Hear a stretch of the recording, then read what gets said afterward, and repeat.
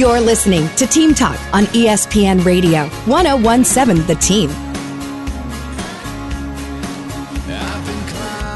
Sam Hauser, Scott Galletti, also your home for the NFL Draft coverage of all 3 days of the draft, starting on Thursday around 5 o'clock here on ESPN Radio 101.7 in The Team. And to help us talk a little bit more about the draft, really get into the vibe ahead of Thursday, going out to the Daniels Plumbing, Heating, and Air Conditioning Cool Take Hotline, Kyle Youmans. He's a Cowboys TV and radio host joining us here now on Team Talk, ESPN Radio 101.7 The Team. So, Kyle, at least just to start here now, Cowboys picking 26th on Thursday, and the sense that I get, usually when you get towards the late stages of the first round like that, maybe not as much excitement about who you might be able to get. A lot of these guys going to be taken already, but the sense that I get from you guys and your colleagues around town ahead of the draft is that even at 26, the Cowboys seem to think that they're going to have 2, 3, 4, a handful of different options of guys who they think they can really make an impact as a rookie.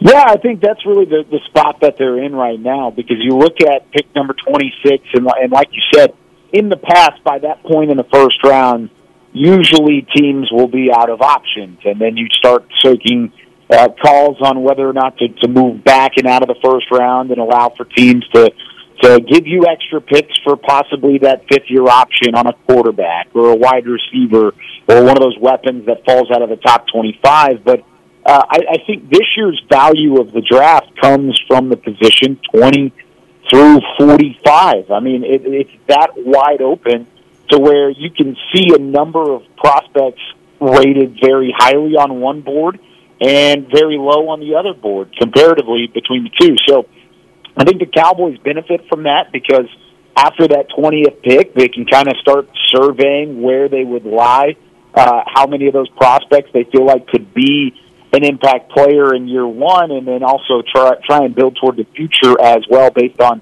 some of the contracts that could be up over the next few years. Of course, he is vital to the Cowboys 12 months a year, but the guy who really gets his week in the sun is Will McClay, who's heavily involved in the draft process. Really, it seems like over the last few years, he's earned, based on the draft picks, he's earned more and more responsibility, getting more credit, more praise from the Joneses.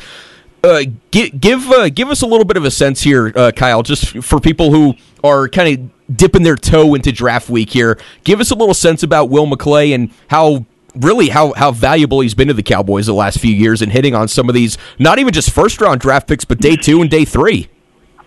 Yeah, I think that's really one of the biggest unforeseen weapons that the Cowboys have in their arsenal is Will McClay, because what he has done by building an atmosphere of that scouting department and merging it between the front office and the coaching staff has been phenomenal. And I think it's something that is really valuable from top to bottom whenever, of course, draft weekend comes around.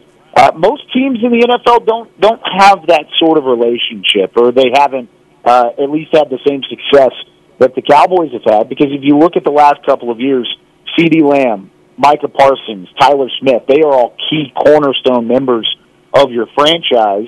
And then you look at some of the other hits outside of that, DaRon Bland and maybe even Sam Williams? Talk about Trayvon Diggs. Yeah, exactly. I mean, there's multiple names that are outside of day one that they've had a ton of success on, and that's just a credit to what he's built, the studying that he's done, and really the availability that he's been for everybody that needs his insight inside that war room. He knows how to make the pick and how to put this team in a good spot. And, of course, DaRon Bland, Fresno State, seen him play here plenty in the Mountain West when he was at Fresno State. As we're talking to Kyle Youmans here on Team Talk 101.7 The Team, Cowboys TV and radio host. So with that sense, Kyle, that there could be a few different ways the Cowboys can go, that also means that you're going in different directions as far as possible position groups. Could be an offensive lineman, could be a tight end, could be a running back. There's so many different ways that this could go. Do you get at least a sense of where the Cowboys are leaning, and even really where might you lean if the 26th pick came around? Yeah, I think there's other ways that you can really evaluate these prospects and position groups. The biggest thing I think this year is they're going to have to decide what matters more, addressing needs or picking with the right value, and really solidifying what your philosophy there is as a draft room, because there's going to be needs that will go unfulfilled if you go with value. Because let's look at some of these early targets for the Cowboys. This offensive line class is not great, especially on the guard in the guard spot. You have Osiris Torrance and Steve Avila that could possibly be first-round heavy. If you were to select them in the first round, they're more so going to slot in as second-round prospects. You could possibly use a running back if you really wanted to go, but probably not anybody outside of Bijan Robinson. You could, of course, use a tight end, but you're probably not going to draft anybody outside of a Dalton Kincaid from Utah or a Michael Mayer from Notre Dame. And you could even go with some of these other positions, like a corner, where you have a couple guys going into contract years. You don't have a ton of depth at the position. You could go for a linebacker, which usually is not a first-round heavy position because of the positional value of an off-ball linebacker, or even edge rusher, where you feel like you have a strength there, but you could go draft a guy like Will McDonald, who has had a lot of buzz around him lately. And I think, to answer the second part of your question, you said who would I lean to at the moment on who would be the selection for the Cowboys? I really think Will McDonald at the moment would be the pick. I think they've built some trust with Dan Quinn these last few years. Dan Quinn sees something special in McDonald out of Iowa State. And, I mean, he was one of the most feared pass rushers in the Big 12 these last few years. I think they trust Dan Quinn enough to say, okay, we might have some need on offense, but the value of Will McDonald is too much to pass up, and that's the decision this front office is going to have to make. Well, and you're always going in all these different directions when it comes to, especially in the first round, but really through all 3 days. And, especially now at this particular point, Kyle, with where the Cowboys are at, where, Dak's contract, a possible contract extension for Dak is going to be coming up, for CD, for Micah Parsons, some of these big contracts for guys you want to keep around. These are all going to be coming into play here over the next few years, and you have to start to balance the books on that. So It's all to say, how much do you think that is going to be a factor? Some of these rolling contract situations are going to play into what the Cowboys do this week. It could play a factor. I don't think it'll be the number one factor. Most of the time, they're going to go with the best player, the guy that they feel like is higher on their board and could really make an impact early. They'll figure out the contract situation at some point down the line. For instance, offensive line. I think if you're going to draft an offensive lineman, maybe a tackle or a tackle guard flex like a Darnell Wright from Tennessee, you would make that selection because Darnell Wright is one heck of a football player, as opposed to, okay, maybe down the road Terrence Steele doesn't sign long-term, maybe a Tyron Smith retires, and you need somebody that could play either guard or tackle. That's why you would make the selection, is because he's a good football player, plus he has at least an opportunity to fill some of those needs. But I think there are options on the table to address some of those future contract talks and what ends up happening there. But for the most part, they're going to stick to their board, and they're going to draft a player that they feel most comfortable with. So you mentioned about the need at offensive line. Is this young man out of Tennessee the kind of guy who can step in and be that guy, or is he a guy that, he's a talented player, but he's a down-the-road kind of player? What kind of player is he on this level, do you think?